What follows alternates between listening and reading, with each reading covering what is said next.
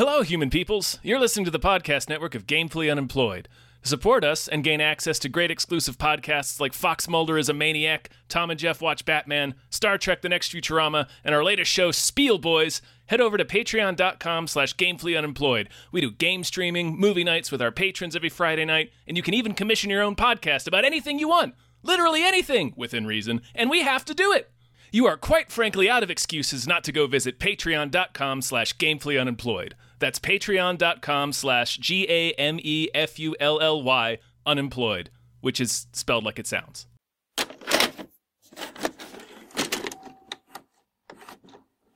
Podcasting. Hey, everybody. Hi. Hello. My name is David Bell. I am Jason Pargin. Oh, hell yeah. And we just watched Avatar 2, Way of Water, and RRR. Both movies.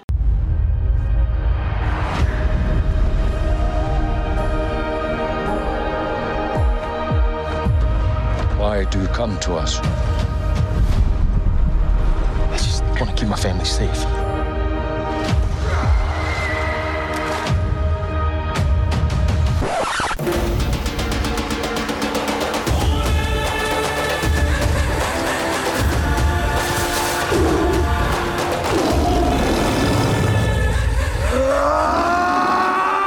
This is interesting, Jason. This is going to be the first time we covered two movies at once. Also, two movies we've already covered.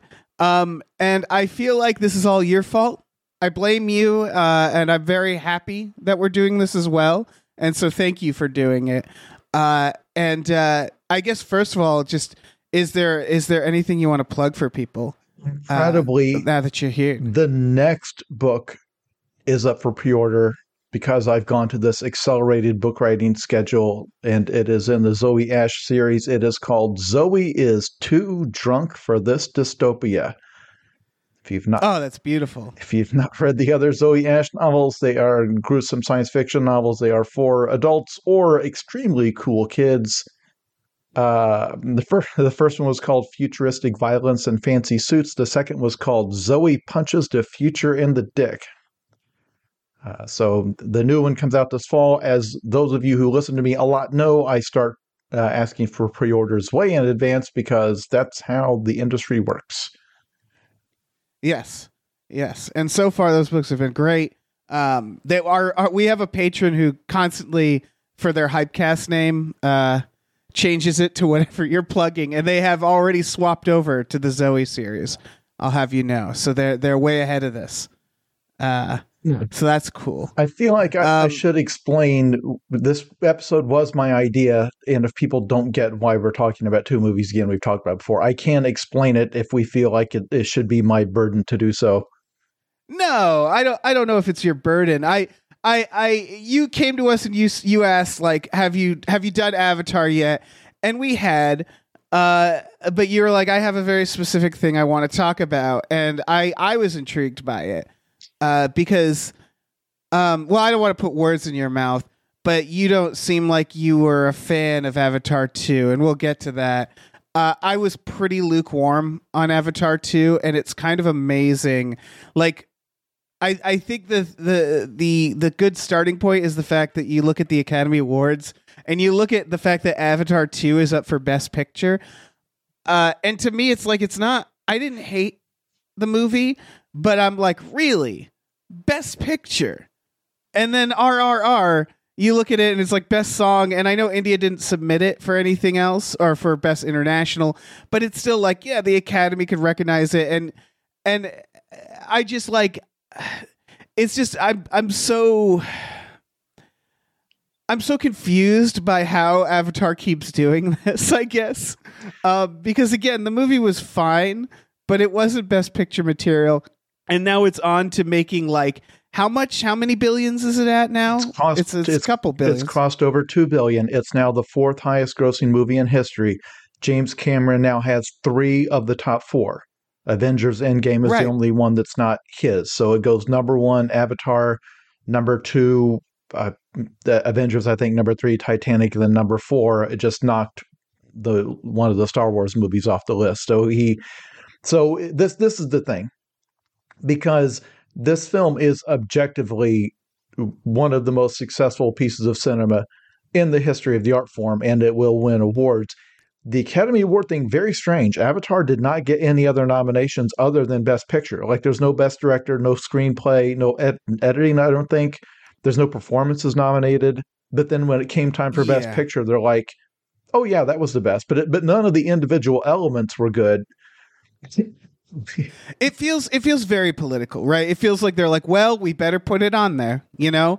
That's the feeling I get from it.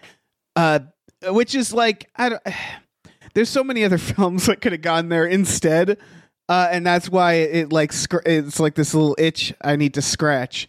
Because as you're saying, like, yeah, it didn't get anything else. And I'm guessing they're gonna, I said this before, like, they're probably gonna Return of the Kings this, right? Like, it's not gonna win anything this year. It's up for Best Visual Effects, and I could see it getting that, I guess, for obvious reasons. No other film should be considered for visual effects. I mean, I'll say that right now, but that does not for a Best Picture make.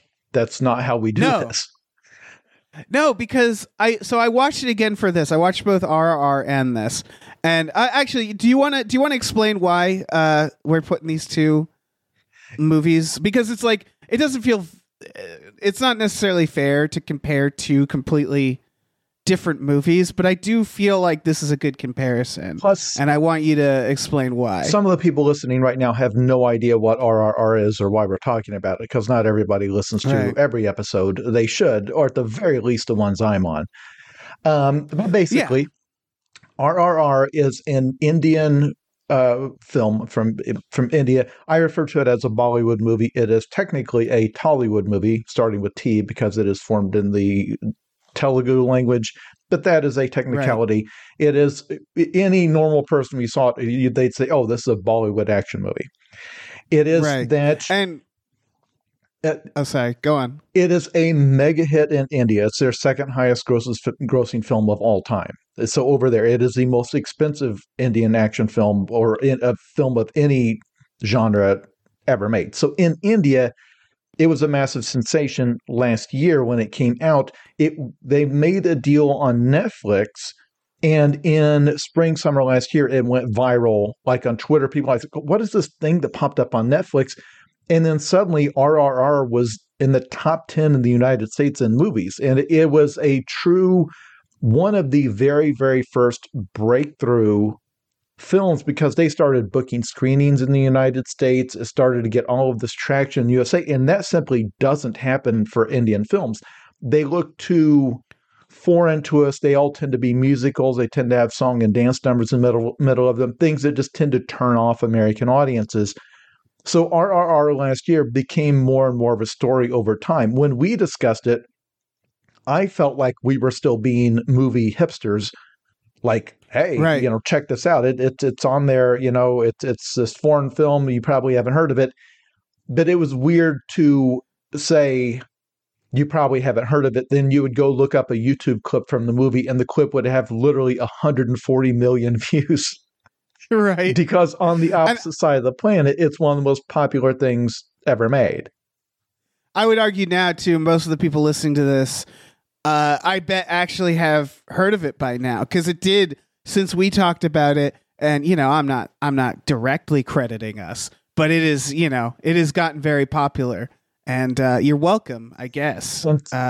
Specifically, what specifically brought it back onto the radar for us is that it got nominated and won a Golden Globe, not for best foreign thing, but for best song, and then it got nominated for best director. Again, not for best foreign director, but just best director, period. It didn't happen to win that. It won best song. And then it got the Academy Award nomination for best song. And I felt should have gotten other nominations. It didn't get submitted for best foreign, but they submitted it for director, best picture, all of that. And it didn't get nominations in that. I disagree with that. I've seen RRR 6 times. It's one of my favorite films ever made. And it is the reason I compare the two films is that they're the same plot setup. It's evil colonizers It's, humble rural heroes of the resistance who are like closer to nature. And then it hits a lot of the exact same points because obviously that film, you've seen it in many different genres. It's a standard template of movie. And so there's certain beats that they each hit. So if you're going to compare two movies, these are two films, in my view, that both are going for spectacle. Both are intentionally designed to cross language and cultural barriers. This was very intended to be a film that people outside India would watch. Obviously, Avatar is a film that could only make its budget back if everyone on Earth watched it. And they both succeed for completely different reasons. And I think the reasons are fascinating because I watched Avatar 2, was dazzled by a lot of what I saw. I completely get why people feel like you need to see this in a theater, but felt nothing and forgot everything about the plot 1 minute after it was over. That RRR stuck in my head so much I had to go back and watch it again.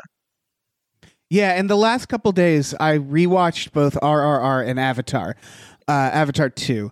And the first time I saw A Way of Water in theaters, much like everybody, the spectacle, it was nice. It's also when you see a movie for the first time and you don't know what's going to happen, there's a certain element of like interest, right? If the movie is well made, which Avatar, obviously it's well made. It's James Cameron. There's an interest in like what's going to happen, how are they going to get out of this, etc. Watching RRR and Avatar: Way of Water a second time, I couldn't help but notice how goddamn bored I was watching Avatar 2. Now knowing what everything was going to be, it is kind of a joyless movie. Like I'm not. This is subjective, but when I watched it, they do very little work to get me invested in the actual characters, and we'll talk about why. And whereas RRR. Like, I literally get tears watching that movie, like just during the dance scene, because it's so joyful, and it's such a celebration of movies and of spectacle and of entertainment. It works on me every time, and the big part of that is RRR just feels generally more grounded and human, and like a more emotional story than Avatar. And I do think they're worth putting side by side because, I mean, what we're going to talk about, there's a lot of superficial similarities for sure. But there's a lot of like deeper similarities that when you compare, it really does feel like one of them kind of blew it compared to the other. And so like, I don't know. I think it's a fascinating matchup. Yes. And again, I fully realize there are people listening to this who loved Avatar a lot. And that is totally fine. I want to make it clear because I'm going to talk a lot about what I hated about the movie. And to be clear, I really walked out of the theater kind of angry at how little they seem to care about story structure, all the stuff, in favor of getting these set pieces in this spectacle on the screen. Now, wanting to see spectacle is a 100% valid reason to experience art. Lots of art is just spectacle. The joy I have a good comparison real quick, which is the movie 2001. I love that movie. That is an emotionless movie. Yes. That is a spectacle. And I like existing in it. And I imagine a lot of people just like living in Pandora.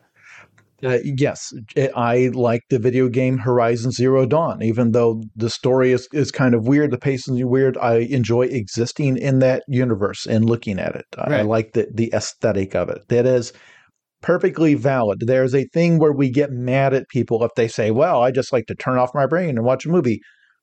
There are different modes to enjoy art, and a lot of the greatest art ever made is just there to overwhelm your senses. And the desire to see something you've never seen before and that no human has ever seen before is a truly magical one. Like the original Jurassic Park did not succeed because of its characters. It did not succeed because of its powerful themes. It succeeded because humans laid eyes on dinosaurs for the first time and they looked real.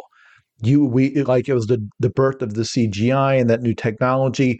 and people went to see it in droves to see something they had never seen before. So James Cameron very well knows this is new technology.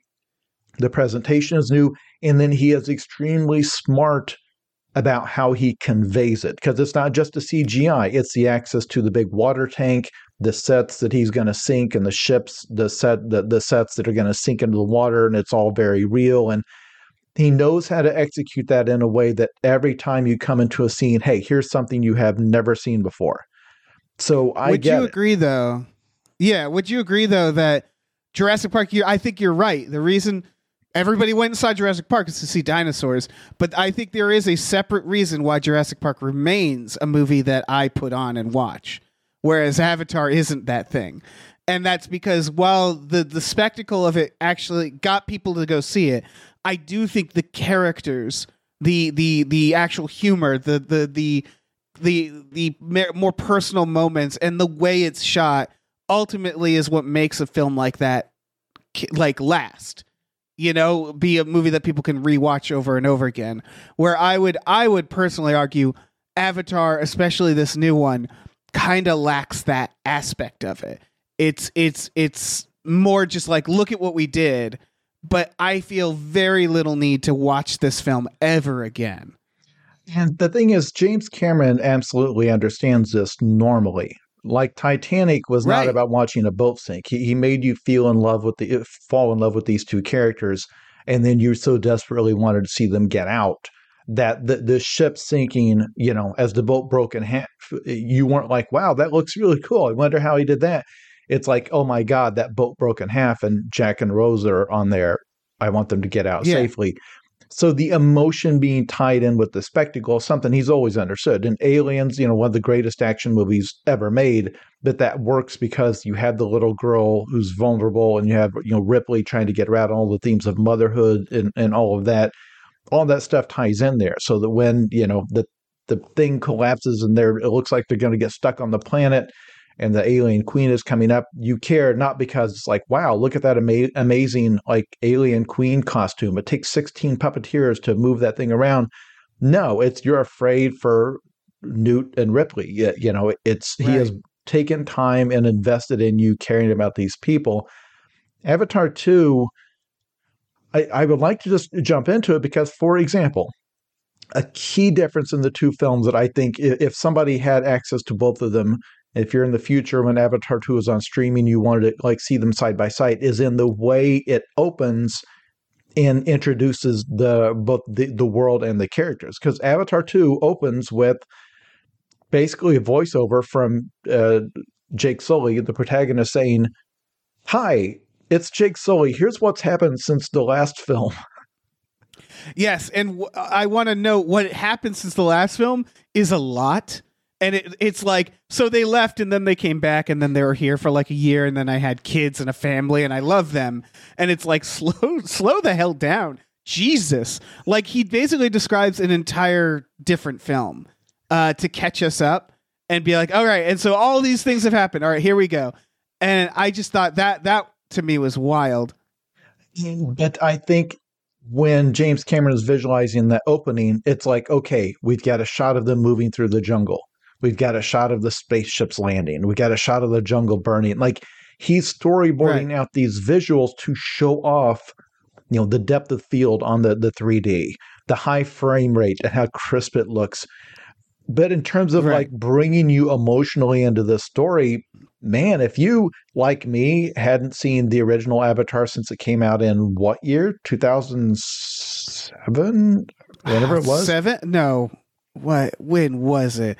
I don't know, man. I'm not going to look. More than a decade. Like you know, and I didn't remember much. I certainly was not emotionally invested. Like, I wonder what Jake Sully's been doing all this time.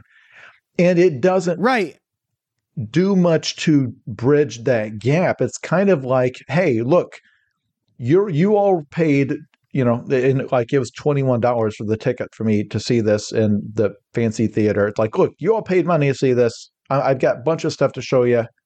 Sit down and here's the stuff that's coming. Like there's very little effort to do what James Cameron knows you have to do, which is to bring you in, and it's like, oh my gosh, I love these people. I want to see them come out of this. Okay, it feels so much like a tech demo, which as a good comparison, is like Aliens, where it's like they all wake up and we spend some time with them, and they're joking around, they're having fun. Like that's what you're talking about, right? Is like a moment to be like, see how you like these people, like you getting to know them in some personal way.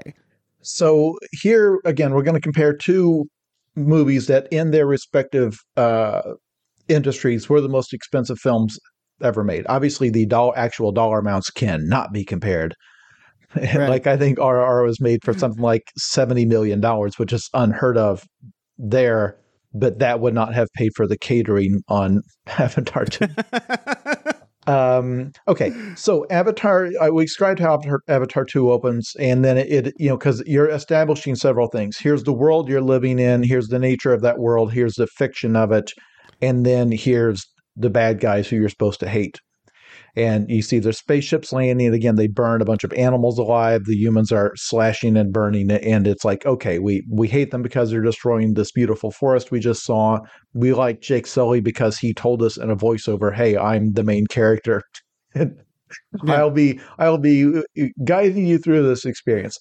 RRR opens by establishing the exact same thing, only it zeroes it down to a single child and a single family, where they are in the jungle around Delhi, and they are, because this takes place in the 1920s when the British ruled India. I hope most people know that bit of history, and that this is a very ugly period. And so it basically has these extremely wealthy British overlords, the governor of that region, hunting, collecting tons and tons of animals from the jungle, and then the locals trying to keep peace with them, like entertain them and trying to like tolerate them.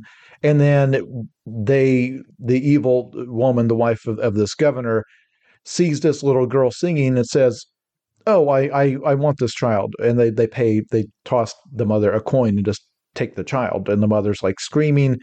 And then to stop the mother, like they just bash her over the head, and that's it. And and they don't waste a bullet. That's important, right? Yes. One of them goes to shoot her, and he gives a speech about how that bullet it cost like £1 to get from where it was to here. Why waste it on the locals? I think he puts it a lot worse than that. And then they bash. So it shows like the brutality and then how little they care about these people. Yes, that they do not see them as human. And it is everything you're supposed to feel about the evil colonial invaders, about the locals, about their powerlessness. It's all summed up with a child, a club that hits this mother over the head, and then the sight of her hand lying, in the dirt with this coin in it that they paid her to take her child. So it hits so much harder because, again, this is a film that is spectacle, but it has not started the spectacle yet. It has started very small. It is just, one family, one child, one tragedy, that what it makes you feel, and then everything you need to know. It doesn't need to show you everything that's happening everywhere. It doesn't need to show you a massive army. It just shows you this one incident, and from that you can see the nature of what is happening here and what's happening all over the country. Yeah, you look at that and you're like, oh, that times thousands. And we've mentioned this. Cameron, he knows how to do this stuff.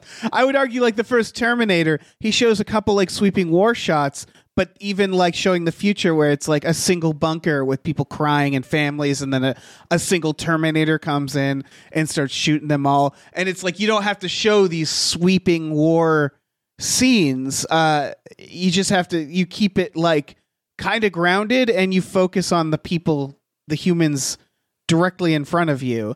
And it makes it way more personal than if you just show this like large landscape. Like when again, like, do I care that they killed all those animals? Yeah. But there is like a disconnect from this this like voiceover and these ships coming down and these sweeping shots of fire, where it feels more like I want to show you this thing I made. Look how cool this image is. Versus a more human element. Like they could have very easily done Avatar with a scene like this, right? And to be clear, like the stakes in the original Terminator, there's all this stuff about time travel and the end of the world and the robots taking over. The stakes are a single waitress getting killed by a crazy person. Right. Like it's visceral because you see her life, and you don't want to see her get hurt. Now, they learn later that the stakes are much, much bigger, that this is a robot that her son's going to, but the reason you feel it, the reason you're watching the movie, the reason you want to keep watching it is because you want to see Sarah get out of it alive. She's just this common person. It could be you, anybody you know. But like, yeah, Avatar could have easily they could have shown like a small village. They could have shown like children playing. This is pretty brutal, but they could have shown like Na'vi living their life, and then the scene is just that, and they look up and the ships are coming down, right? Like they could have very easily done a version of this, and it's weird to me that they didn't. Then it comes time to introduce the main characters, which in Avatar 2, again, Jake Sully, your protagonist, is introduced by him giving a flat, monotone voiceover describing some things. He is not in danger. He is not, like, there'll be an action scene fairly soon, but the stakes of it, we don't know. It's just them conducting this raid on like a supply train. We don't know where it's going. We don't know what happens if they succeed or if they fail. It's all just showing off. Like, look how real this looks. Look at the sets. Look at this, and the bad guy we showed off because it's like, hey, we brought back the bad guy from the last movie that you thought was dead. It turns out they did like a spoiler. They did like a backup of his brain, and we put him into a Na'vi, and here he is. And his introduction to the story is him like waking up in this hospital. And again, them just giving like a straightforward scientific explanation, like, all right, here's what we did. Yep. You're going to go back and. They also introduced Spider, who's apparently his son, and it's like, where was he in the first movie? He had a son. Like, there's a lot of like, oh yeah, by the way, this stuff also was happening in the first movie. But what you're pointing to is like. Yeah, Stephen Lang is back. He's cloned. He's back from the dead, which they kind of do a little bit of work of like, yeah, that's pretty trippy. But they like, you'd think that'd be a bigger deal to like Jake Sully. Like one thing I noticed is when Jake Sully finally learns that Stephen Lang is back, there's never a scene where he's like, holy shit. Like, how is he back? What did they do? Like, he's just like, oh, hey, you're back. It's such an anticlimactic like reveal with this stuff. Similarly with his like Jake Sully having these kids in the train you mentioned, where it like they do this thing where like they attack the train and then the kids encounter Stephen Lang, and then Jake Sully is like, we have to go and run. I don't want to do this war anymore. And all I was thinking is like, you just attacked a train with like some of your kids. What has changed? And it's the problem I have with this first part is they never start with our main character, Jake Sully, and where his mind's at. Like, is he haunted by nightmares of Stephen Lang? Is he like tired of this war? They never establish any of that. It's just a series of events and characters saying, I want to do this now. And I'm like, why? I don't know why you want to do this. It's just so kind of disconnected from the emotional aspect. I worry that some listeners are going to say, well, now hold on, Jason, you are forgetting that one film is a sequel and another film is an original movie. Like RRR has to completely introduce you to these people from scratch, and Avatar 2 knows you saw the first one. That is not how it works. You can watch any great sequel. You reintroduced everybody. Like Aliens, they find Ripley in that lifeboat ship, and she's having PTSD, and they invite her to go on this mission. And then the character defining moment is when she calls the guy and says, I'll go with you to go investigate the aliens, but to be clear, I'll only go if I get to kill all of the aliens. I'm not going to go study them. I'm not going to investigate. I'm going, and that's like, you're, as the audience, if you've not seen the first movie, you're fine. It's like, no, we now know who Ellen Ripley is. She's not a scientist. She is a blue collar woman who has seen all of her friends be killed by these monsters. And she's like, if I'm going, we're going to burn that whole thing down. Like, it's I'm on board. And I would also argue a sequel needs to recalibrate to like you're saying with Aliens, which is Ripley is a very different person at the beginning of Aliens than she is at the beginning of Alien. And the idea is like to say like, okay, here's where we're at with this person now. Here's how the first film affected them. Also, Avatar 2 in this beginning sequence introduces like 10 more characters. And they don't, like, by the time, spoilers, one of Jake Sully's kid dies, my reaction was, which one is that? I 100%, because I'm not sure. I 100% did not know which of his kids died. They did not have distinct personalities from each other. Yeah, and they didn't do the work to make me like them. Everybody's so serious. There's a couple jokes here and there in this movie for sure, but it's the person who seemed to be having the most fun and the most growth, oddly, was the villain. Stephen Lang and his little adventure with Spider was like the closest to like giving us characters that we could emotionally connect with, I thought. Because at least that had a progress of like, watch Stephen Lang try to learn to be Na'vi, and while this human kid is taking the piss out of him while he's doing that, you know? Like, that was something. And I actually thought that was one of the few like good character aspects of this movie. But like, as for Jake Sully and his kids, it's just him saying, no, you can't do this stuff. It's too dangerous. Them defying him. And that's it until one of them dies. And I still don't know which one. And like this beginning sequence, this is where you establish these connections, right? This love between him, why we should care about these characters and love them. But it's just Jake Sully doing this voiceover over shots of him playing with his kids. And like in my mind, I'm like, yeah, I get it. You love your kids. Like, of course you do. I don't love your kids though. Like the film hasn't given me a reason to like your kids other than to know, yeah, people love their kids. If a kid gets hurt, it's bad. So it's like, I know why the characters are doing the things they're doing. I'm just not emotionally there with the character, I would say. Contrast that to RRR, which for those of you who have still not seen the movie, the way I got wrapped into this is I started watching it ironically because I saw people on Twitter talking about it and they were sharing like video clips of the crazy over the top action scenes. And I thought, oh, this looks like it'll be funny. Like it's goofy, like often Indian cinema is to ignorant American eyes like mine. And it was not far into the movie that I was just 100% invested. And then when it was over, I immediately watched it again. The way I watched it a third time was I was getting ready to do our podcast. And I thought, well, I want to watch that opening because I was really impressed with how it is structured to, again, this is made by people for whom English is not their first language. It's for primarily a different culture. And the way it sets the ground rules for even somebody that's never seen an Indian action film in their life. I watched that opening and could not stop watching the film at that point. It's like 3 hours and 9 minutes long. Like I couldn't, from that opening, I had to stick with it. I knew what was coming. It didn't matter. I couldn't stop watching. So it has the opening with a child, and then it immediately cuts to RRR is two giant Indian action stars who've never been in, like two stars this big have never done a movie together, I guess. This is very rare for them to do it this way.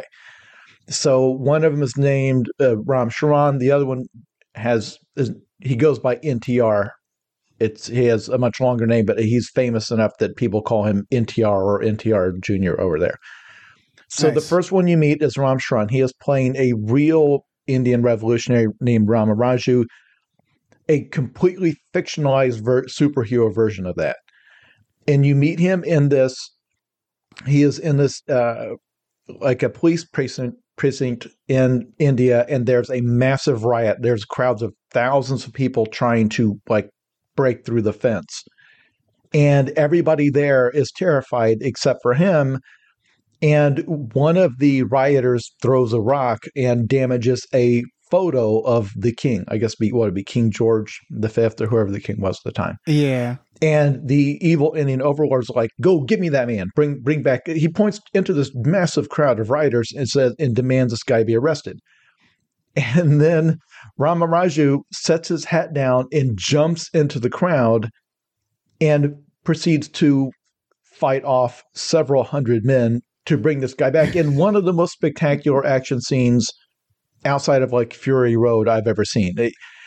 And in that scene, this is so key. And I would, if I taught a class on like story structure or screenplays, I would show the scene because it is a contained story with a complete hero's journey, beginning, middle, and end. He's sitting from a comfortable place behind the fence. He has to venture out to do this mission. There's several ups and downs, and he almost dies at one point and gets overwhelmed, and you see him like just refuse again and again. He refuses to quit. And you see this man who is just a force of nature. So there is spectacle. There are hundreds and hundreds of extras. There are stunts. And he drags this guy back and brings him back inside the fence. And then the rest of the riders basically disperse out of fear of this man. And he puts his hat back on, which is like the punctuation, right? It's the bookend of like, all right, taking my hat off, doing this, coming back in, and putting it back on. The expression on his face is a more striking visual than probably anything I saw in Avatar. Yeah. Like he's one of those guys when you see that Ram Charan, it's like, oh, he's a movie star.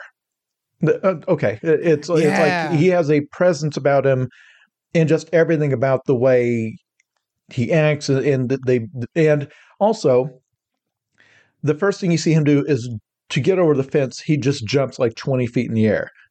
It is establishing immediately the rules of this universe. You are in a heightened reality. Okay, that's the way we do it here. This guy is superhuman. It's, gravity works differently here.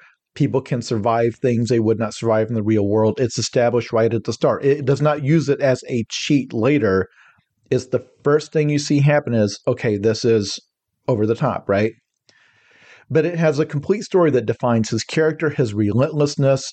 It's spectacular. It's action. And it's a complete series of events. You're invested the whole time because it's like he's going after this guy. You want him to catch him. And when you see like how driven he is, it's just compelling because it's like, oh my God, this guy is like the most dangerous person in the world. Yeah. And it really sets it up. This is one of the most, like when my parents watched this film because I recommended to it, and this scene, like my dad is just like, I have to show this scene to your nephew. I have to show this scene to everybody, where they open basically with one of the more memorable scenes because they know right? Because they know they need to, they just showed something very sad and they're like, but we want to also show that this is going to be a really badass movie. So let's put it up front. And as you said, there's a game to it or there's a story to it. And I would argue the next character introduction also has that in a different way. And so they're also like establishing, like, we know what we're doing with the action. Like we're the action isn't just, it's not just the comparison for Avatar, I guess, is that train getting raided, which is just like a big CGI spectacle, where this is like, we're going to play a game with the action, which is very important, I think, for most action scenes. And then we're going to also show you the most badass thing you'll see. And this is, we're barely in the movie. It's such a good opening, like, offer. Because how long into the movie are we right now? Like 20 minutes, would you say? Maybe. There's a lot of preamble stuff that they put a lot of credit stuff up front. So it's a little bit hard to gauge exactly because I think it's... a lot of foreign films do that. They have a lot of the technical stuff in front of the movie instead of at the end. Right. So then the next thing, so now you've got two protagonists to introduce. So the next thing is you see this Indian official going to meet. It's a quiet scene. And he's just meeting with some of the British evil overlords and saying, hey, I've been talking to the local police or the ones who've been in charge of just keeping the peace here. We understand that when Governor Scott was on his safari, that they took a child back from this tribe, and we're recommending the child be returned. And he is having to be deferential to the evil British overlords for obvious reasons, because he's in occupied territory and he's like a go-between, right? Between the citizens and the occupying government. And the evil British overlord is like, he's sitting there smoking a cigar. He's a douchebag. And he's like, why? What do we care? And he has to explain, like, okay, this tribe you took the child from, they're very peaceful. They're not, you notice this, like they're not warlike or they're not going to cause problems. But they have this guy who solves problems for them. And we think he's already on the way if he's not here already. We're recommending you return the child. And he's having to kind of convey the trouble they're in. And then it ends with the evil British overlord saying, are you honestly saying that this one tribal warrior with his spear or whatever is going to take down the whole British army? And the other guy does like this nervous laugh, like, oh, no, of course not. But also, yes, that is exactly what is going to happen if you don't return this child. And then it cuts to the jungle with like this tribal chorus roaring in the soundtrack. And the camera is sweeping over water and the camera is upside down. So what you're seeing is actually the reflection, and it slowly turns over. And then Komaran Beam is standing there in a loincloth with his eyes closed, dripping animal blood on his head. And he opens his eyes into the camera. It is like the most visceral thing. And all he's done, like you heard about this guy 10 seconds ago. And all he's done is look at the camera while this blood drips down over his eyeball. And it's like, oh, all right, I now know everything I need to know about this person. Yeah. You mentioned that they're both like stars in India. And I think it's interesting that like, when I watched this, I didn't know who they were. And I still felt blown away by their intros. And I think that's very important. Because like, if this was like The Rock, I think there would be an extra level, right? Of like, oh shit, it's The Rock. We all know what a badass he is. I didn't know anything about these guys. And I'm still like, Jesus Christ. Like, I think that's I don't know. It's a notable detail there, because I'm sure if you actually knew these guys as action stars, the impact is even bigger, right? Listeners, pause this and go on YouTube and go look up Beam intro reaction, because there are people who took videos from the theaters in India, especially the Telugu regions where this came out. They are standing up and screaming like when this happens. Like the sound of that, and he comes on the screen, it's like such an introduction. It's like a rock star taking the stage at a concert. I know they get rowdier there than American audiences, but they are so hyped for this, it gives you goosebumps. And you can see that they know this is the effect it has on the audience. Like they're really pumping up the moment. And then you proceed to see him again engage in a complete story, beginning, middle, and end, because he's out there. You're curious about what he's trying to do. He is trying to catch a wild animal. I think he's trying to catch a wolf. He accidentally gets the attention of a tiger. They have to go through this whole process, and he does a series again of superhuman feats. He is a force of nature. It makes it extremely clear. It is like this guy is impossibly strong. But then he takes extra care not to kill the tiger, not to hurt it. They put it to sleep. They've got a net. And then I want to note he's holding the tiger back with two pieces of rope that is pulling the tiger back in the net. That the two pieces of rope are like around a tree and then back towards him, holding the tiger back. So the more he pulls, the farther the tiger gets from him. But of course, the tiger is right in his face. So it's this like pulley leverage system. That's just like, that alone is like such a nice little detail. And of course the net breaks and he throws something that knocks the tiger out. Wonderful sequence. But again, you're invested the whole way because there's suspense, there's drama, there's curiosity. What is he trying to do? Why is he doing this? And then he almost dies. Yeah. And there's twists and turns where he does it. Like initially the trap fails, the rope breaks, and da-da-da. It's like it could be a short little movie on its own. Just like the previous introduction. And again, that's how drama works, because we don't know who this guy is. We don't have any reason to care, but they have made us care. He wants something. He has a goal. He's going to try to accomplish it. Oh my gosh, he's almost not accomplishing it. Oh my gosh, he's about to die. And you find yourself wanting him to accomplish it. And so now you're invested in both of these guys, and then the story is going to reveal that they are at odds, and then there's going to be some twists. It's going to turn out they're not.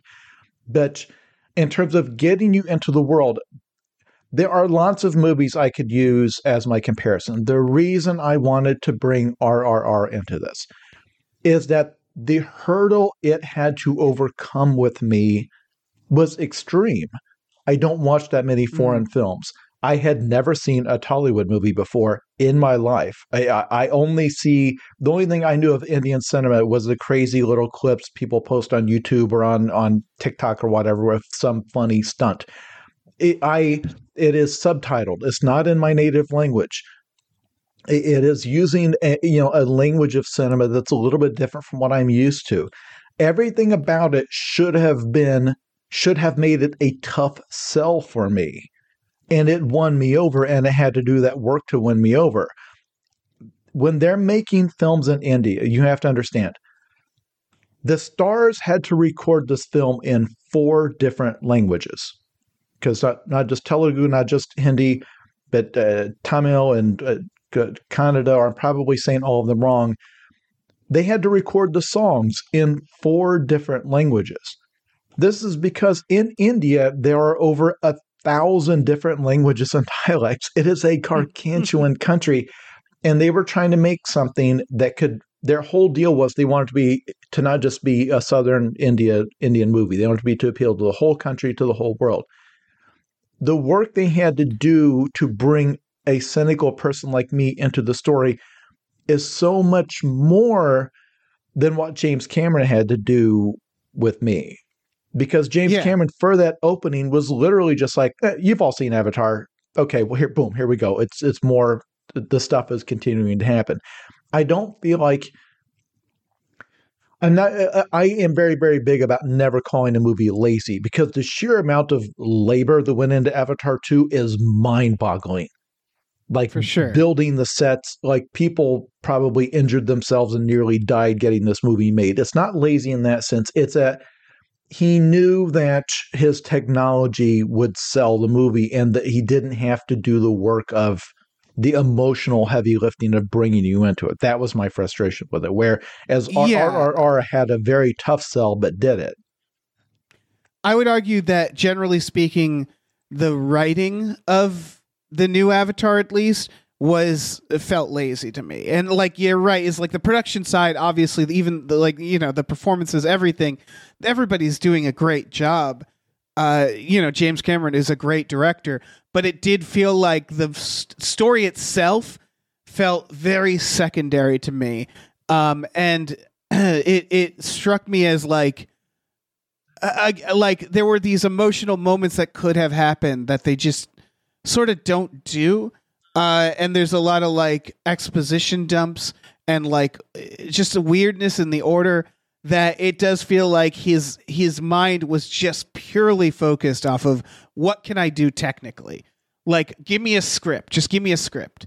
All right, let me look at this. Yeah, that's good enough. That has all the things I want in it, And it felt like he was completely, like, the one thing you need to prove technically to me is that you can get emotionally invested in a CGI character. And I guess that's sort of something we've already proven at this point, so maybe he wasn't interested in that. It feels like this Avatar 2 was basically him saying, like, look what I can do with water in CGI.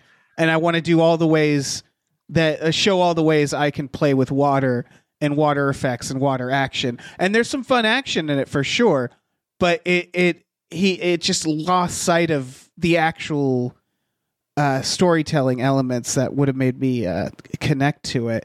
I also think a good, comparing the two movies matters because they're two movies dealing with very similar ideas, right? Invading forces, like a native people versus an invading force, the themes of cultural assimilation. Like, both films have characters who have to infiltrate. Like, at least Avatar 1 did. And then this one still has the idea of, like, I need to prove myself to your culture. They go to the water tribes and they have to prove themselves to that. much like how in RRR there's a lot of that with the like fitting in with the British people. And there's also, of course, the themes of like nature versus technology, bows and arrows versus bullets. There's elemental themes in both. It's the fire and water stuff. So like I do think it's fair to compare the two, mainly because they're just so similar in what they're trying to achieve, right? They're both generally like the same type of story, I would say. There's also the kidnapping stuff where Spider is kidnapped, much like how the little girl is kidnapped. There's a character's again, this is more Avatar 1, a character like infiltrating a group and then having to betray it and the guilt that comes with that. It's all very similar themes, and it's sort of wild to me to see how those themes were done in one version and versus another, and how much more effective it was. The children are continually kidnapped in Avatar 2. Multiple kids are kidnapped. Like in the whole climax, they're like handcuffed to the railing of the ship that's sinking. But I never felt for 1 second. It's always just a MacGuffin, like, oh, they've got the kids, so now the thing is sinking, so now we have to go here to keep the kids from sinking and to rescue them, blah, blah, blah. Like, it's always just like, this is just... You're right. He kidnaps kids more than once, doesn't he? It happens a lot because, again, it's like easy shorthand for, oh, there's something precious on here, but the kids are not characters. So, and you could say, well, yeah, but the little girl in RRR is not a character. But the emotional reaction of everyone around them, and then of her getting taken, and then seeing like how she's treated by the British, and they treat her like a trinket. Like they don't torture her or anything, but she's just this object that's like, oh, it's a little exotic thing. It's an Indian child right next to our vase and right next to our whatever and the other stuff we've collected from the locals, that they're so indifferent to her. And then like Beam's emotional reaction to like finding out where she is and all of that hits so much harder because it's... Well, that's the thing is, there's like cues, there's audio cues, there's music swelling. It's almost like Tarantino with Kill Bill, where they do that like sound cue every time she like saw one of the villains, one of the people who fucked her over. Like they do these things to make you go like, oh, they're pissed. And it's also in the performance. Whereas again, going back to like when Jake Sully sees Stephen Lang for the first time, it's like a, hey, like there's no like you moment throughout. And it's like, it's not even necessarily that they didn't spend enough time on these things.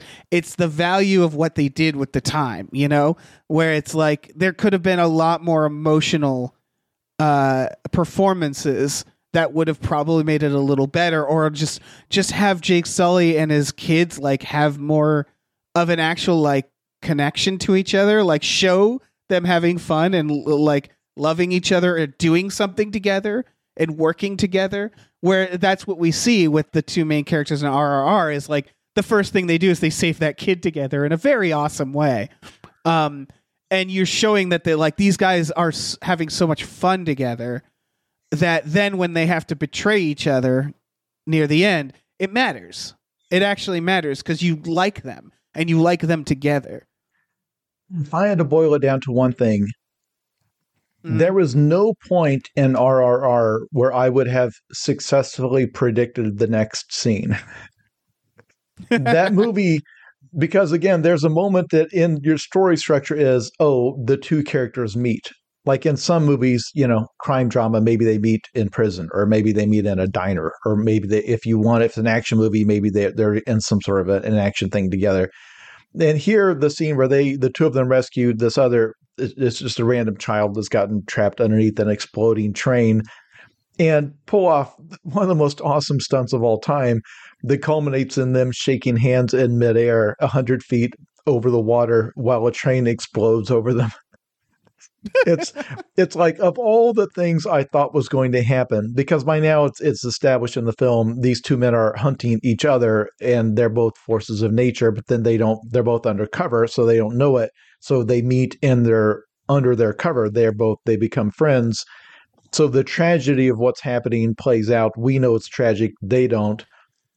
And like that train rescue, everything that occurs after that, I had no idea what was about to happen. When he goes to rescue the kid, if you had paused the movie and said, as I mentioned in the last episode, we talked about it, like, how does he try to get the kid out of there? I would have said, well, he's going to try to sneak in somehow. He'll get discovered, and there'll be like a big fight scene where he and the kid have to try to get out. And that is not what happens. If you've seen animated GIFs of this movie of a man leaping out of a truck with a zoo he has brought with him to attack an army in a base, do a full frontal assault with himself and the wild animals he's brought. That's how he tries to infiltrate the base to get the girl out. There's no infiltration at all. Once he's through the gate, he just jumps out of a truck with dozens of wild animals he's brought, who just start mauling everyone around them. It is the most wonderful and chaotic and beautifully choreographed thing you'll ever see in your life. It is just, and then Ram shows up and they start fighting and have this incredible fire versus water clash. It is amazing. It is very musical and acrobatic in how it occurs, because again, it is staged like a musical, but it is so over the top. Everything that happens is a shock. Everything that happens is not what you thought was coming. There was not one single moment in Avatar 2 that was the equivalent of that. Like when they unveiled the big whale type creatures they have, that's treated as this massive reveal. Like, oh my gosh, this thing underneath them, it's actually a living creature. And then you see it, it's like, oh, so it's just like a slightly different whale. Right. It just has more eyes. Yeah, it's got like four eyes instead of two eyes. Like that's it. Like that's like I was literally kind of disappointed because it just builds and builds because the whole thing is way of water. What's out there and this wild, crazy ocean of Pandora. And I'm like, oh, it's just whales. Yeah, just whales. Really. I said this in the last Avatar podcast, but it still bugs me. When he meets the outcast whale, we don't know what that is until after, meaning that this whale approaches with one fin and he's like, oh no, it's going to get me. And then it helps him. And then later they're like, oh yeah, that's the evil whale. And he's like, no, it's not evil. And like, wouldn't you do that in the reverse order where they go, don't go past that area. There's a fucking evil whale out there. You set it up. And then when you see the whale, there's an emotional impact to seeing the whale where you're like, oh shit, that's the evil whale. And then, but they don't do that. They do it in the reverse order. Like even little things like that, it feels like, I don't know that they screwed it up. I do want to say that I think, I mean, do you agree with this, that James Cameron thought he was making something that was more like Dune? Like, I do want to point out that, like, he's not trying to make a big, silly, fun movie here, right? He's trying to make, like, a serious sci-fi epic. He's under contract to make 3 more of these. Avatar 3, 4, and 5. I think that's the issue, is that... And again, when he did not start with a screenplay. He started with, here's the size of the water tank we have. We want to do a water-based thing, water-based stunts. I want to do the sinking of the Titanic only because that is the climax of Way of Water. They sink a big ship and then there's an action scene. Like I want to do Titanic only there's like a gun battle on the ship while it's sinking. That's going to be our climax. Right. And then everything in that first act is just trying to get them to the water part of the planet. Right. And I want to note that, by the way, I think he really screwed that up. The first Avatar, the climax is Jake Sully versus Stephen Lang's character, and it's very personal, right? And it's one-on-one. This sinking thing, this big sinking ship, not a bad idea for a climax. The problem is everything until that point seemed to indicate that they could hold their breaths for a very long amount of time. There's these extended sequences where they're all underwater holding their breaths for like 5 minutes at a time. And they never establish rules based around how long can the Na'vi hold their breath. So when it became this moment and they're like, oh no, I'm going to drown. And it was like, oh really? You are? Because I wouldn't have known if you hadn't told me that, because there's no rules set for this. I thought that was a misstep, but I wanted to establish the fact that he's trying to make this a serious epic, because I think the thing that RRR realizes, and I think this director, what's his name? Rajamouli is, I believe his name. SS Rajamouli. S.S. Rajamouli. What he like? Have you seen Ega or any of his previous films yet? Have you seen Bahubali? I've seen both of the Bahubali movies. Yeah. Yay. What he understands that I think a lot, like not all, but a lot of CGI Hollywood movies don't, is when people say to me like, "Oh, it's a fun, it's just a fun CGI movie. We're just having fun." My answer is always like, "Okay, but why isn't it more fun then?" Like if someone said to me, "Well, listen, you're taking Avatar too seriously. It doesn't, like it wasn't focused on the characters. It's about the spectacle and stuff." It's like, okay, then that should have been more fun. The most fun I had was when that guy's arm comes flying off of him like an action figure, which was fun. But it's weird. Like I would say the part I liked about Avatar was that last sequences where like the whales falling on the ship and shit like that, where that started to feel actually fun. But like you compare it with something like Hobbs and Shaw. That's a movie that understands what it is, right? That's a movie that's like, listen, we're not going for realism, so why not go for hyper realism? Why not go for like complete fantasy there? And so like we're describing when they save that kid and they're swinging and they handshake and it's so awesome. It's just I think Avatar should have been more fun from the start. I think one of the main problems with this series is it's taking itself so goddamn seriously because it wants to be Dune. It wants to be that. But the reason Dune or any like Lord of the Rings, anything like that doesn't have to be over the top is because they focused on having a really compelling story, right? And I just don't think Avatar's story, they're not doing either. You know what I mean? Like they're not making it fun enough, and then they're not making the characters matter enough. So it all feels very muted to me, where it's like I can't even watch it for like the spectacle. Not really. I guess that's the thing is there's different kinds of spectacle. So for example, the thing that Avatar or the thing that RRR is up for, the Academy Award, is a song that is from a dance number that we talked about in the last podcast, 60 Minutes In, where most American movies have like their key pivotal either twist or action scene. In RRR, it's a dance-off. And if you hear me say that if you've not seen the movie, it sounds like, okay, if you had that in an American movie, it would be a parody. It'd be like, isn't it wacky that we're going to stop and dance 60 minutes in the movie? But in RRR, the song that is nominated for an Academy Award, the version that's up is the original Telugu version, Natu Natu. If you watch it on Netflix, the song is called Nacho Nacho. It just means dance. It is a scene where the two superhuman heroes, both men undercover, they think they're friends. They are both secretly working to do something else. Beam's trying to get this child back. And then at the time, you think that Rama's hunting Beam. They go to this party at the big headquarters where the British are because they have befriended a woman who's a part of that royal family. So that's their inn. They are there. And then the plot point is they realize where the child is being held. But the key is that this is them they're infiltrating, right?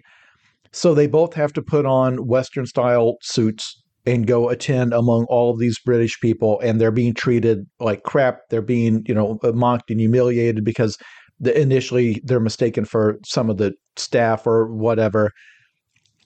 And then Beam starts getting bullied by this British guy who we know from watching the movie up to this point that Beam could kill this man with like 3 of his fingers. Like he would not break a sweat breaking this guy's entire body in half, but he can't do that.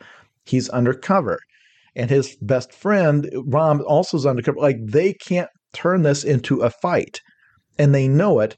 And this guy the evil British guy goes in this little speech about, because they're all dancing. It's a fancy dance for fancy people. And he boasts about because he has had a cultured upbringing in the best British schools. And he knows all these different dance styles and starts talking about why do we care that we're erasing this culture because they don't have a culture. Like these people just live in mud huts. Like what do they have? Is like, what difference does it make if this culture vanishes because there's nothing to it? They're savages. And then Mom starts playing the drums and then walks up and says, yeah, I don't know about any of those dances. Have you ever heard of Natu, this dance we do? And then this dance sequence explodes as spectacle. One, as we mentioned in the previous episode, it would appear that in the course of this filming, this dance scene, which took weeks to film, that several hundred extras must have died. It is the most violent dance, but go listen to the song. Go listen to it on YouTube, whatever. You can Google either version of it. They had to make each version work in each of the respective languages, but the songs have the same structure, which is it starts out as this extremely jaunty, happy tune, and the lyrics are like, come, do this dance, do this goofy tribal dance we do, come, and it's inviting them. And then the song goes faster and faster and faster, and the dancing becomes more and more and more frantic, because they are in this dance trying to outlast these British guys who are trying to keep up with them. It's a dance-off, but they are dancing for the right of their culture to keep existing. Yeah. They are dancing because they're trying to say, we will outlast you. We can dance longer than you. This is the spirit that you're trying to break. Let us show it to you in the form of dance.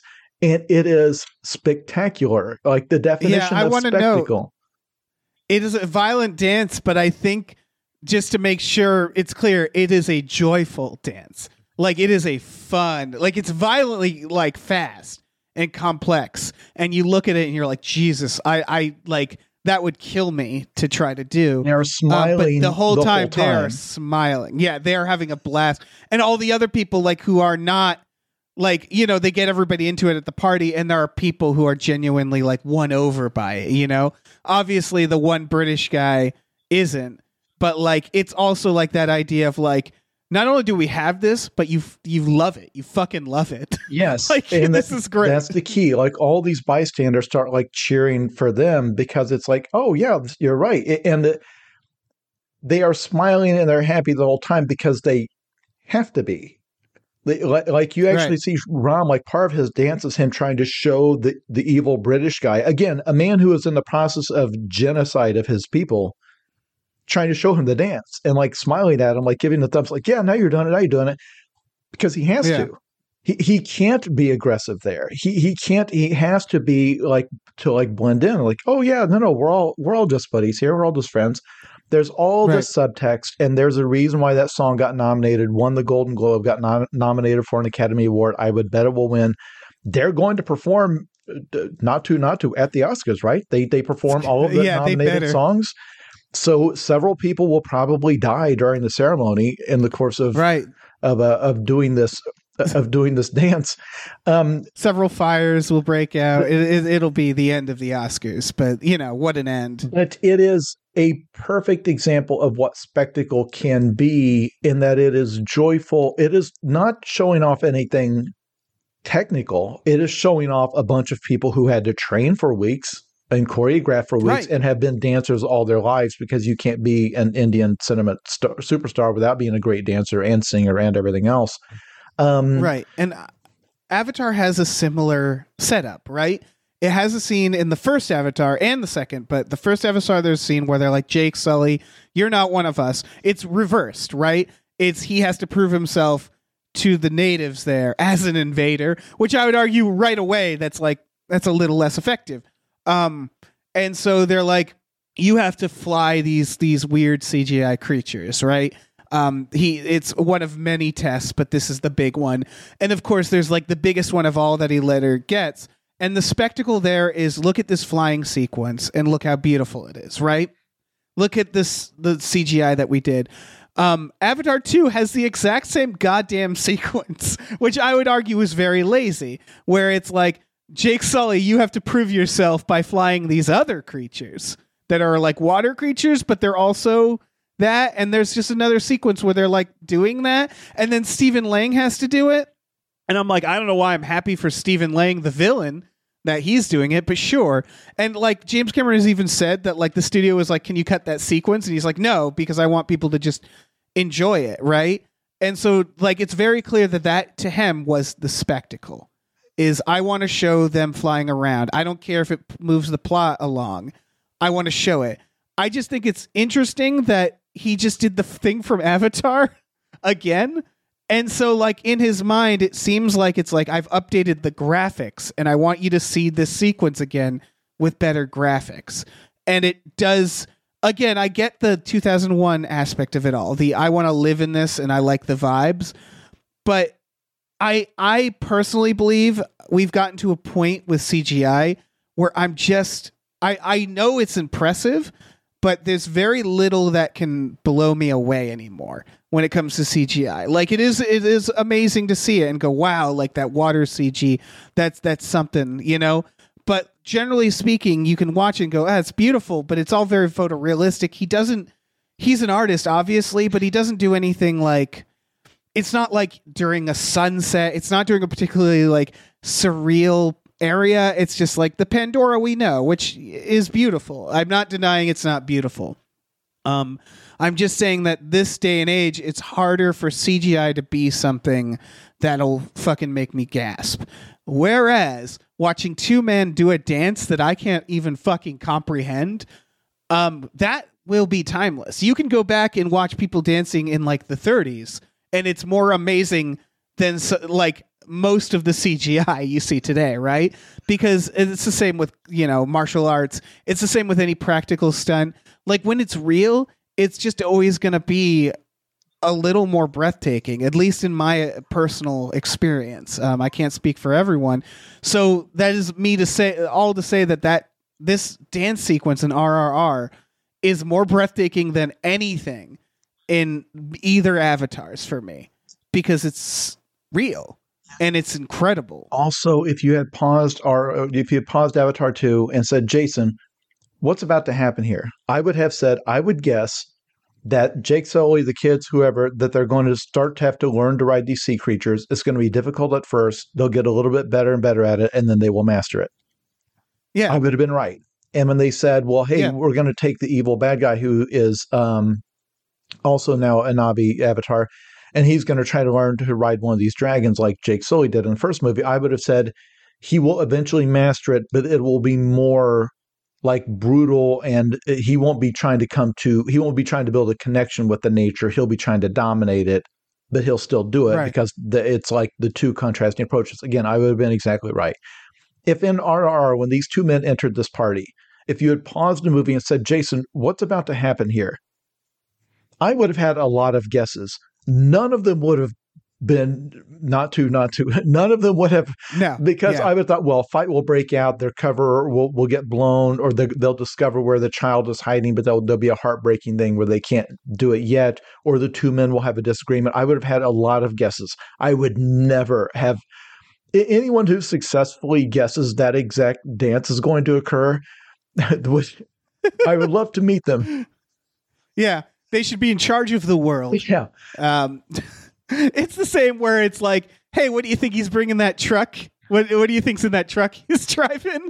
I would have never guessed it was just a whole lot of wolves and tigers and shit. Which, again, turned out to be foreshadowed. He was capturing that tiger for a reason, but that we had long forgotten that. Like, we thought that was just some tribal ritual they were doing. It comes, it's all fair play. This all fits with he is totally capable of going out and gathering up an entire jungle's worth of wild animals.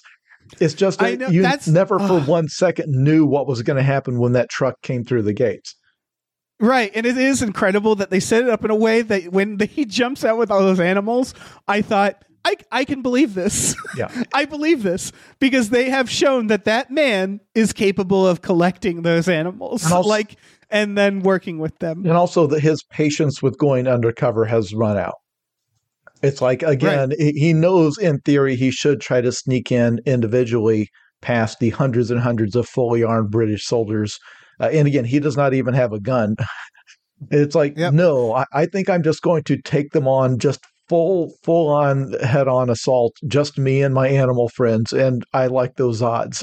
And he was right until Rom showed up. But I just want to quickly, because when I keep talking about if you're going to be silly, be silly. Avatar 1 has a similar idea which is that magically all the animals of the forest just start fighting with the Na'vi. And that's just as silly. The difference is they try to treat it like it's not silly. And it's a lot more muted. And it's just like, if you're going to do it, do it. If you're going to do it, have it be awesome. Yeah, that's Avatar 2. They have a scene where the little girl learns she has a connection to the undersea creatures. And the only consequence of this is that one of them kind of like grabs a submarine briefly. And that's right. She should be jumping out of the water with sharks. Like that would have been, like I said, I liked Avatar 2, I think more than you. And the reasons I did is like when that whale jumped on the boat and it was like, and started killing everybody. And then it chopped off that guy's arm. That is the closest to RRR it gets. And it's the exact same reason. It's just like, oh, this is absurd and awesome. And you're taking it to the next level, right? Where it's like, okay, we're working with the ocean. But like now that I'm thinking about it, it's like, why isn't this like the ending of Aquaman? Why aren't they riding sharks? Why aren't they having why can't this be more awesome? There's nothing saying it can't be more awesome. And like, I don't think it's worth trying to make it serious. Ultimately, like just go the extra mile. Yeah, because there's a way you can do it in a way that's not undermining the drama. It's it's not taking you out of the movie, but that visual of like the guy's arm getting pinned by the cable being dragged by the whale, that's the only visual that stuck with me from Avatar 2. That's the only thing that stuck in my brain. The rest of it was just generic spaceships, mechs, whales, Avatar, Na'vi, Pandora, wildlife. It's all the stuff I saw from the first movie, only now it's in 48 frames a second. Right. Yeah. I would also argue there is an emotional, because they kill those whales. They have the whale killing sequence, which is sad. You know, it's like, oh, the little baby is around the mama whale is being killed. The catharsis of seeing a fuck ton of whales just start demolishing. Like, that's the thing, is they do it with that one whale. It's just, I think they could have earned that, and it wouldn't have been unusual. It would have been really cathartic to see if they went over the top with that. So we do have to wrap it up, but I do want to end on how these movies end, because the ending of Avatar actually did make me angry at the movie. Sure. Because they ended it knowing that they've got a bunch more movies to make. And for some reason, that completely flat villain with no personality, they're so attached on, I guess, making him either the villain for all the movies or also going to do like a redemption arc, whatever. But there's the climactic fight where Jake and the villain are fighting and they're drowning, and then the villain drowns, but then Spider fishes him out of the water, and it basically ends with the villain like climbing up out of the water and shaking his fist. It's like, I'll get you next episode, next week, and then everything resets exactly to where the movie started. The invading army is still there. The main bad guy is still there. Jake like ends with like some boring voiceover, at least this is how I remember it, talking about, yes, we'll have to still fight the people, but we'll be ready. We know the real fight is ahead. It all just plays as like a preview for, hey, more movies coming. Nothing was accomplished or advanced, and nothing changed. The status quo just resets. It's a placeholder. That is probably the thing that bugs me the most is it not only does that, but it also, because Avatar 1, I believe, ends with like, they'll be back, but we'll be ready for them. And then Stephen Lang is dead, and that's the most progress. And then this one, they're like, remember how he was dead? He's not dead this time. And they're back, and we're not even going to show them coming back. They're just already here again, and they're looking for precious whale goo, like they were looking for unobtainium, and we have to fight them again. And then in the end, we don't even kill the villain. And it is a giant placeholder, the entire movie. Because I would also argue the base motivation, which is Jake Sully saying, I need to go protect my family, didn't make sense to me. And that is the entire, it's like oddly small scale, where it ends with them with a single boat. And they're like, yeah, we didn't really do anything. We didn't take down the invaders. They aren't getting back on their ships. There's no, and obviously if they want to make more, you can't, but it also felt like there's no escalation in the ending, where there's no moment like, this is a weird comparison. There's no moment where you realize, oh, Agent Smith has left the Matrix, like in the end of the second Matrix. There's no moment where it's like, oh, shit just got way more real. There's nothing like that. It is just, it's like an episode of TV, but this was 3 hours long. This should have been like an Empire Strikes Back ending. Where it's like, yes. Oh my God, the rebels are in shambles. Luke's had his hand cut off. Vader's his father. Like, you're just reeling. I don't know if people remember what it was like for audiences when that film came out. It's like, Oh my God, it's going to be years before the next movie comes. It just blew. It was the second movie in the series, and it reintroduced everything, and then just blew the status quo out of the water in ways that I would argue, like Return of the Jedi doesn't necessarily do a great job of wrapping everything up or following up on that. But at the end of that second movie, it's like, oh my God, everything's changed. It's things have gotten weird. They're dark. It's oddly pessimistic, but we're clinging to what we've got left, and the Empire's still out there, but now we have different information. Our understanding of the situation has totally changed. It should have been something like that. But now, again, RRR may get a sequel someday. The finality of its ending is much more profound because they reach Governor Scott's headquarters. The climactic action scene has already occurred. The incredible fight scene in the jungle, again, gets its own song. And then they, with a couple of simple hand signals between the two of them, they launch a motorcycle toward the enemy headquarters and then detonate it in midair with a flaming arrow, where it perfectly lands through the window of the giant room full of dynamite at the center of the headquarters and explodes all the remaining bad guys. And then Governor Scott, like his wife, has been torn apart and she's dangling from barbed wire, which they set up because she has the barbed wire whip. Yes, and then Rama Raju gives the two of them together give back that speech about the value of a bullet and how much you care about this. And he says, here, let him take this back to England. Let him keep it in his heart. And then shoot him and follow the bullet. And then his blood sprays across the big slogan on the back of their headquarters, the sun never sets on the English Empire. And then with that, explodes into a big song and dance number about how the battle isn't over. The Etaraj Janda, the name of the song, it's this massive. And in the middle of the song and dance number, they bring out the director. Yes, they sure do. SS Ramachuli comes out I there. Realized it was. Sorry, I realized it was the director because he fucking looks like a director. I was like, oh, that guy's the director. How can he not be?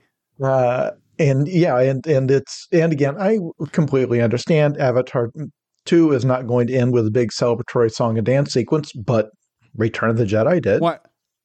Yeah. Also, like, why can't it? Yeah, like a big tribal song and dancing, something that celebrates the catharsis of at least having temporarily won or something. If that's the tone you want to set. If the tone you want to set is that it's dark and tragic, like, and hopeless, like Return of the Jedi, then fine, set that tone. But if you wanted us to feel like they had successfully done something, then let us feel that triumph. And RRR, like, I was so on board with that movie that when all of the cast just breaks out of character and they just do a song and dance number about how, like, celebrating all the real revolutionaries from India's history of that period and all of that. And it's just this big joyful thing about how, like, they're going to find out that there's iron in every man in this country and all that, and the slogans, and it's just very patriotic and fun and over the top. And then the movie continues after that. That's not the end of the movie. It's not like a credit sequence. They just go back to the movie. Like the director literally just comes out and joins the music for a bit, and then like, all right, I'm back to direct the movie now. Do you understand, listeners, how much good faith a movie has to earn with me before it can pull a move like that? I was fully on board because I was just so happy with how it ended and that everything came out okay. And I was so happy with what the movie had shown me and how hard the movie had worked to make me happy by that point. I can't remember the last American movie that's made me feel that way. I really can't. Oh, 100%. And I like the key word keeps being joy, because it's like the cast of a play coming out and like taking a bow, and they really did earn that. And I just think there's this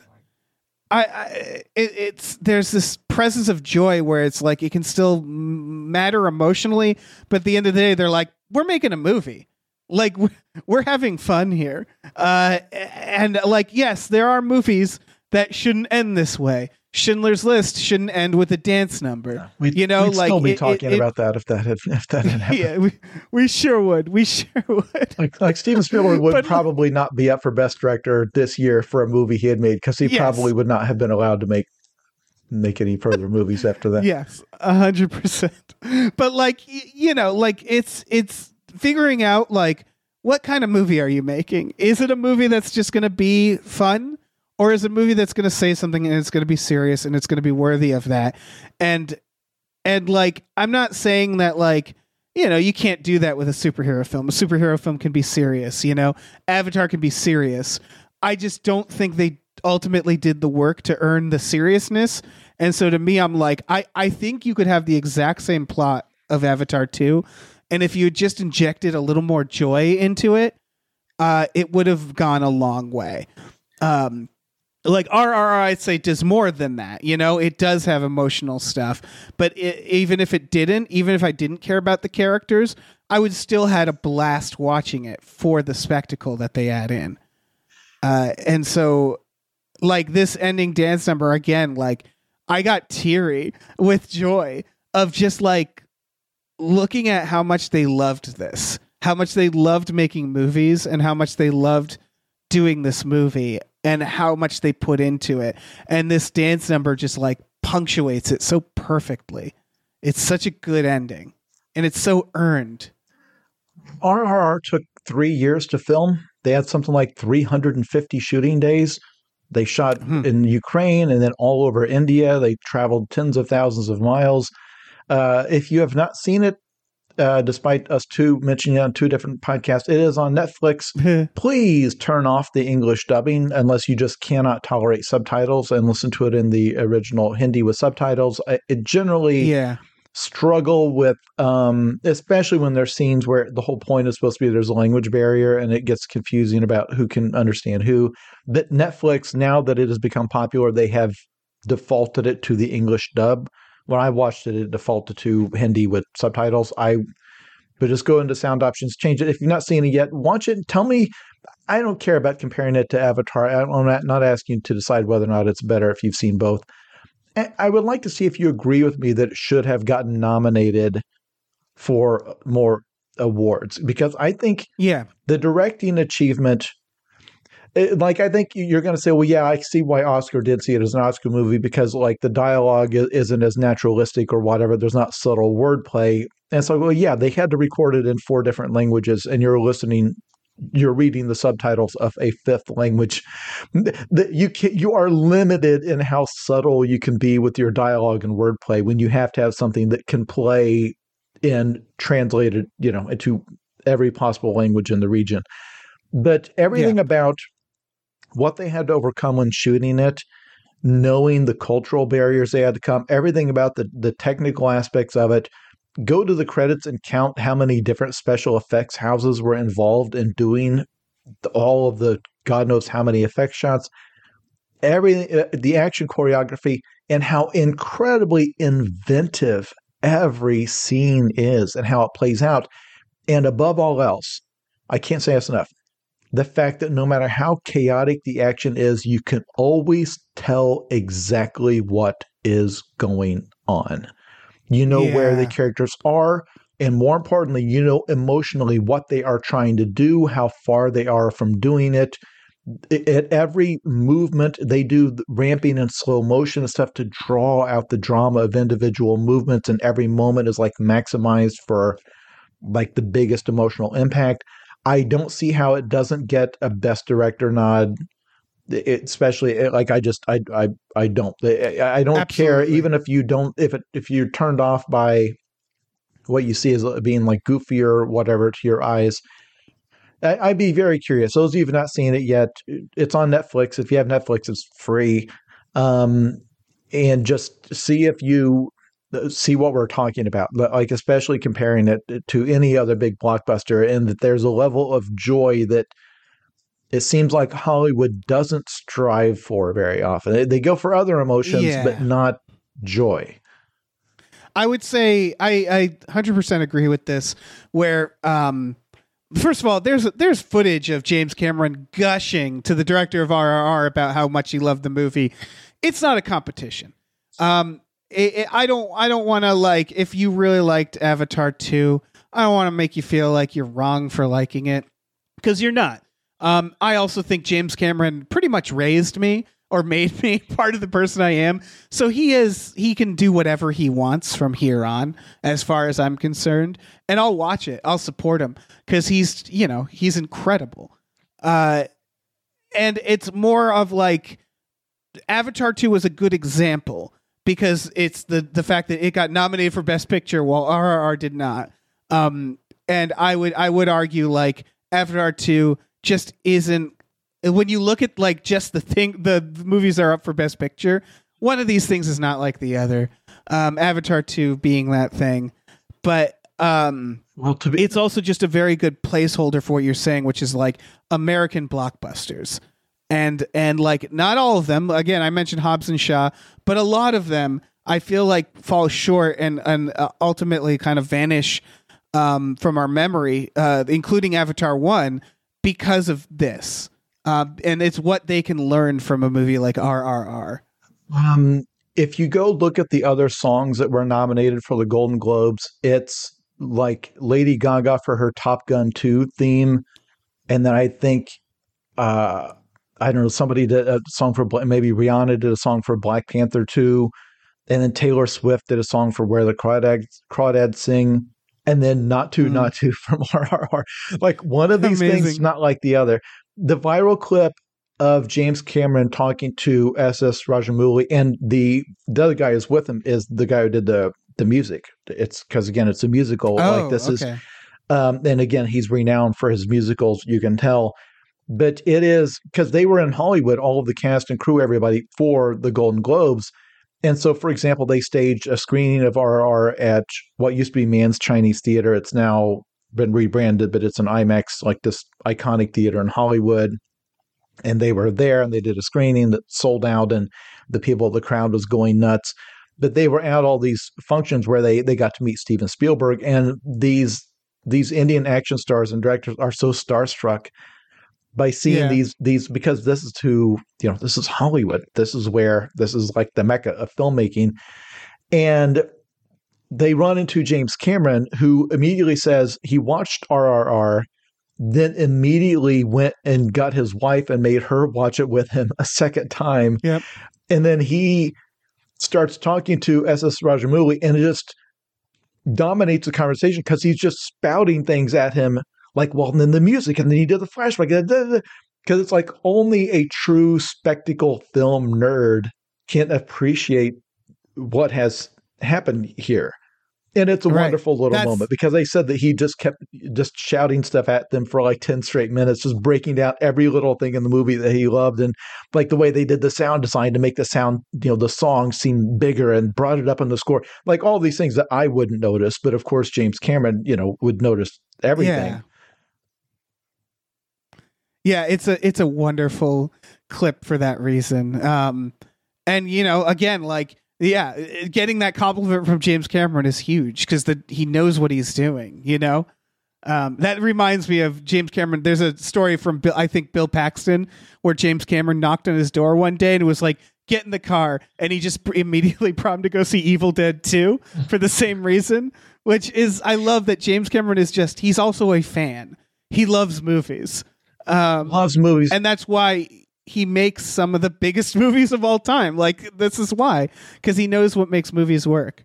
And loves movies and can watch something like Evil Dead 2 and say, hey, they made this on $500,000. Yeah. Like, and that's where he would be more impressed than even the average horror fans. Like, oh my God, this is exactly. They shot that by just tying the camera to a rope and swinging it through the trees. Like, this is great. Yeah. So anyway. Yeah. And so like, obviously, Avatar 2 is making all the money because James Cameron knows how to make all the money with a movie. He called his shot.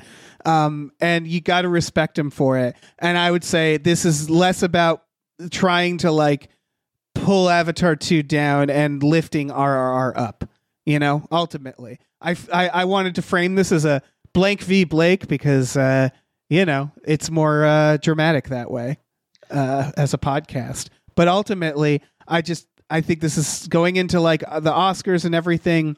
I think we're going to try to cover several of the other Best Picture movies going forward.